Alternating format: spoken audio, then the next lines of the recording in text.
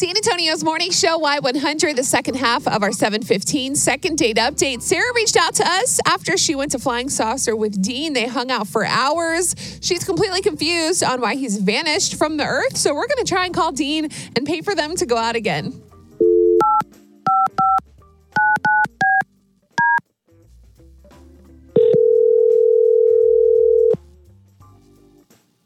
Hello. Hi, good morning. Is this Dean?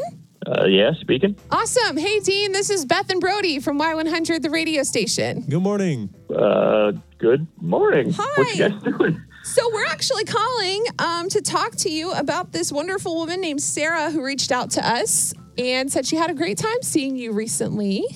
Oh, yeah. Uh-huh. Yes. Okay, good. She had a lot of nice things to say about you, and so much so that we are willing to pay for you guys to go out on another date if you are interested. Boy, I sure do appreciate the offer, but I am, probably going to pass. What happened with you guys? Because she made it sound like, y'all went to Flying Saucer. She said you guys hung out for a couple hours, you got to know each other. Conversation was good, but like she's just a little too out there for me. In what way? Well, I don't know. Look, she brought her cat with her on the date. The cat? The cat wasn't like running around or nothing. It was in this like backpack thing that kind of looked like a spaceship. Oh, cat backpack? It was, yeah.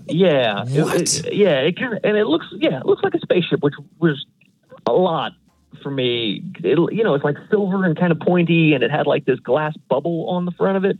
So it was a bit much for you, and that's why you have not contacted Sarah? Yeah, You're ready to leave the planet.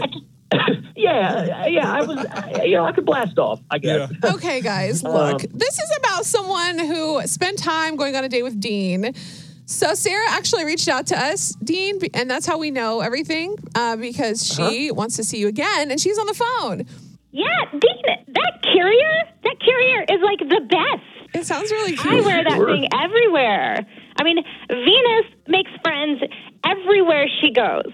People love her. I think you're seeing this wrong. Everywhere? Like, cats are fine. I don't hate cats, but like, I definitely wouldn't take a cat everywhere with me. Cats are like indoor things. Yeah, and this was about y'all. This wasn't about you and her and the cat. So here's the deal. I really feel like if you just had a chance to wear the carrier for a little bit, like let's go out again, you can wear the carrier. It will grow on you, I promise, because it is such a great experience. It makes people smile.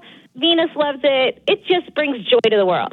I don't think the cat carrier is a good look for me. You aren't even willing to go on one more date with this girl. She sounds so fun. She sounds so sweet. Beth, that is so weird. Her heart is in the right places. She just gets joy. Nobody has joy anymore.